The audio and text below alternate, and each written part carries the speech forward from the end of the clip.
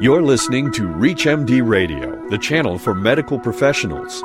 Welcome to Diabetes Discourse, sponsored by Novo Nordisk, a world leader in diabetes care. Here's your host, Dr. Stephen Edelman, founder and director of Taking Control of Your Diabetes, clinical professor of medicine, Division of Endocrinology and Metabolism, University of California, San Diego, and San Diego Veterans Administration Healthcare System. What are recent suggested changes in care for people with diabetes? Joining us to discuss changes in care and treatment in diabetes is Professor of Pharmacy at Washington State University in Spokane, Washington, Dr. Keith Campbell. Dr. Campbell, welcome to ReachMD. Well, thank you for having me, Steve. We've known each other many, many years. That's right, and I think the listeners should know that Dr. Campbell and myself have had type 1 diabetes for a long time. I've had it 40 years. How long about you, Keith? 61 years and 2 months, not that I'm counting. Well, I heard you just say to someone that you were only 55 years old. I wish. Well, you and I have seen a lot of changes in diabetes care over the years. Well, what do you see as the major changes in care for people with diabetes? Well, I think the importance of educating patients to take control of their own diabetes, and, that's been a theme that you have been a major promoter of for many years. And when I was a young man, I was told that I had to live with diabetes 24 hours a day, and I should learn everything I could about it and take charge of it, and I would get along a lot better than if I let other people try to take charge of it for me. So that's been a theme. And in the old days when we didn't have anything but urine tests, it was a little more challenging. But my big answer to what's been the biggest thing has been the ability to self-monitor blood glucose and newer and cleaner and better insulins, and just letting the patient get educated and take care of themselves is a huge event versus what it was when I was a young man. In those days, it was the doctor did everything. And now, hey, you're living with diabetes 24/7, so the person living with diabetes needs to be the one most knowledgeable. What are the current problems as you see it now when a patient comes into a clinic? Well, I think there's a couple of things. One is that the healthcare system is one of the problems, because about 90-some% of our patients are seen by physicians that are wonderful people, but they're trained to do acute health care, and chronic disease states sometimes fall through the cracks. And so I was one of the founding members of the American Association of Diabetes Educators, and I think they've done a lot to focus on what we started with in question one, is that the patient has to take control of their own diabetes and be in charge of it. And I think nurses, dietitians, pharmacists, physician assistants, nurse practitioners can really make a difference if the patients are guided to those individuals and are able to get trained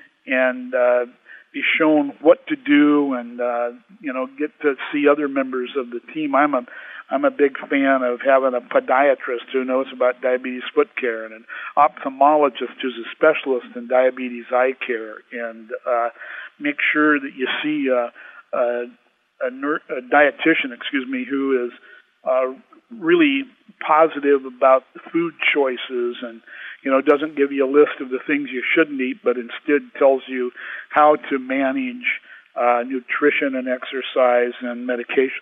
You're a PharmD. You work with pharmacists across the country. You've kind of been a leader in this area. Tell our listeners how they could utilize their local and regional pharmacies and pharmacists to help manage their patients with diabetes. Well, pharmacists are in the right place at the right time, and the patient sees the pharmacist at least 4 times more often than any other healthcare provider. And so they're well-trained in medications especially, but many of them are becoming certified diabetes educators. Many of the chains now have programs to especially train their pharmacists to do everything from education to help assess the patient to, very importantly, refer them to other healthcare providers for specific needs. And they can also help the patient understand what medications they're taking, how they should be used, how they should be stored, and how they could possibly interact with other drugs. So the pharmacist is an important member of the team, in my opinion, and you're right, I've tried to really promote that throughout my life. You and I know that persistence of medications, namely how long do people stay on a medication before they just drop off or stop taking it, is tremendously high. And I think if patients really understood, why they were taking something, why it was prescribed, that their persistence would be better. I strongly agree with it. But right after Thanksgiving, a friend of mine who's a PhD, and he called and said that his wife had been diagnosed with diabetes, and did they really need to pay for the strips, and did they need to really take all the medications? And so I asked him, because he thought the cost was high, and I said, well, what's the cost of not taking them? And I think that's a good way to put it into perspective, and I think that's a good way to look at it. Yeah, many of the providers that I see, they tell me the patients come in and they say, gosh, do I really have to take all these pills? And if you have type 2 diabetes, you got metabolic syndrome, dyslipidemia, hypertension. I think it's always important to take a few minutes to at least try to convince patients why it's important. Hey, if you're just joining us, you're listening to Diabetes Discourse on ReachMD, the channel for medical professionals.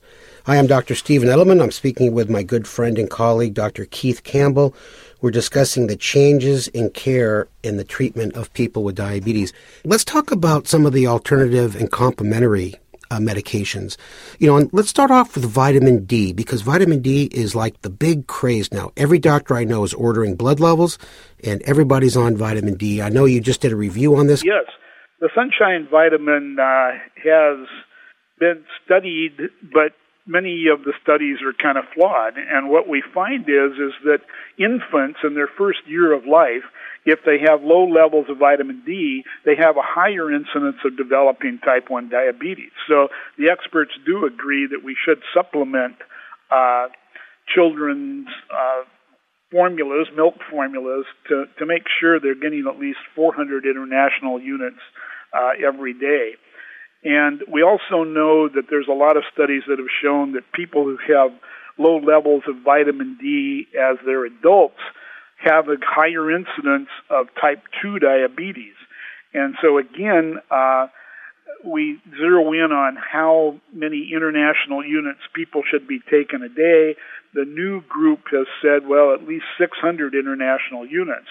But what I like to zero in on are what are the serum vitamin D levels, and if those are below 32, you have a much higher incidence of type 2 diabetes. And some of the people who are experts in diabetes and vitamin D say, take enough vitamin D, and many times that's 1,000 to even 2,000 international units of vitamin D3, and get your levels up to 40 even. And so I have my levels at 45, and I take vitamin D every day.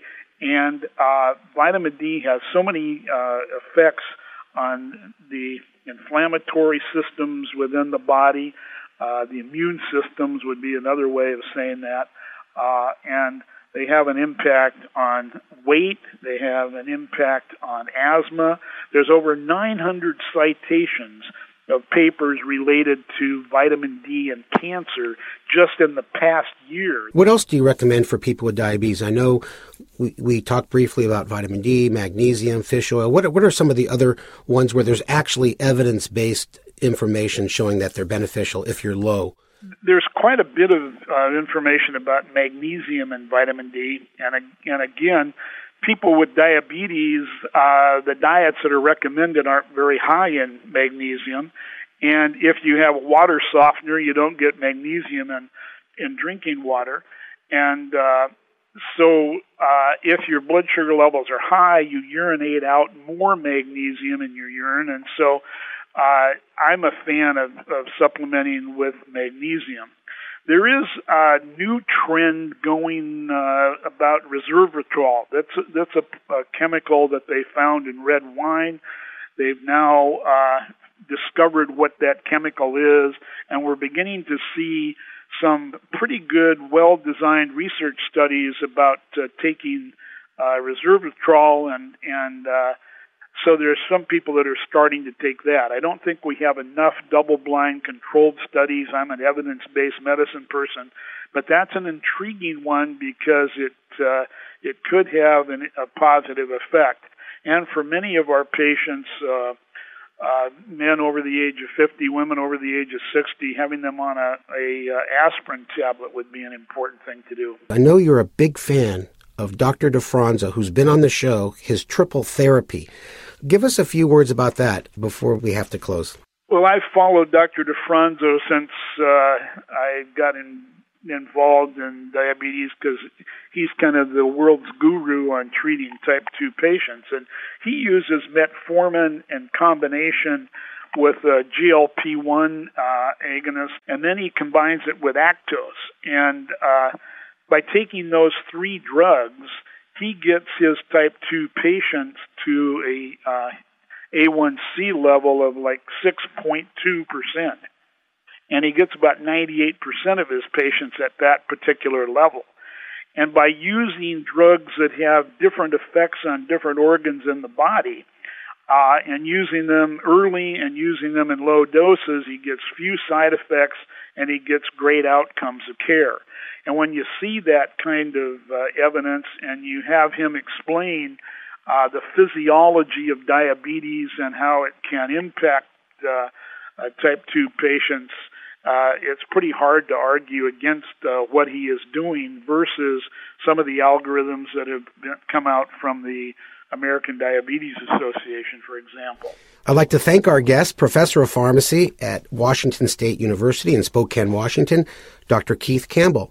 Dr. Campbell, thank you so much for spending time with us on Diabetes Discourse. Thank you very much, Steve. It's always a pleasure to talk to you, and there's lots to be done in the world of diabetes, and people like you are making a huge difference, and thank you.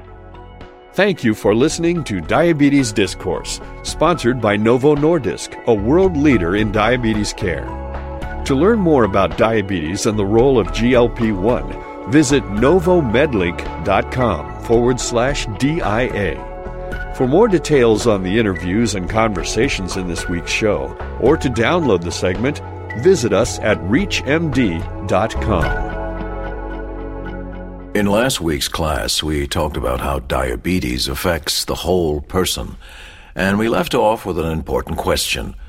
Are we looking at every part of diabetes? To help us answer this question, I've invited one of my colleagues as a guest speaker, Dr. Jackie Brennan, who has been practicing endocrinology for over 25 years. Hi, everyone. Thanks for having me. I'm happy to be here to discuss a key issue in diabetes, whether or not we're looking at the whole picture. As you know, sustained control of A1C is important, but we can't stop there. Weight, cardiovascular risk, and beta cell dysfunction are also part of the problem. Specifically, I'd like to talk about GLP-1 and how it impacts multiple systems affected by diabetes. Can anyone tell me more about it? Yes, Jamie, go ahead. GLP-1 is a natural hormone that helps regulate glucose metabolism, and the multiple actions of GLP-1 are critical to glucose control. Exactly. In a glucose-dependent manner, GLP-1 stimulates the beta cells in the pancreas to secrete insulin and inhibits the liver from releasing excessive glucose by reducing glucagon secretion from alpha cells. Anyone know what else it does? What about you, Sam? Yeah, doesn't it help control weight by slowing gastric emptying and inducing a feeling of satiety? Yes, and GLP-1 may also play a role in improving beta cell function, a key to slowing diabetes progression. But why is this so important? It's because at diagnosis, type 2 diabetes patients have already lost 50% of beta cell function. Well, isn't impaired GLP-1 physiology also part of the problem in diabetes? Yes, that's a great point. People with type 2 diabetes may have impaired GLP-1 activity and/or impaired beta cell response to GLP-1. This could contribute to problems that develop over time. That's why the multiple actions of GLP-1 throughout the body are critical. GLP-1 regulates blood sugar in a glucose-dependent manner, may help control weight, and may improve beta cell function. Novo Nordisk is a world leader in diabetes care and is dedicated to ongoing research. To learn more about the latest treatment available from Novo Nordisk, please visit glp1analog.com.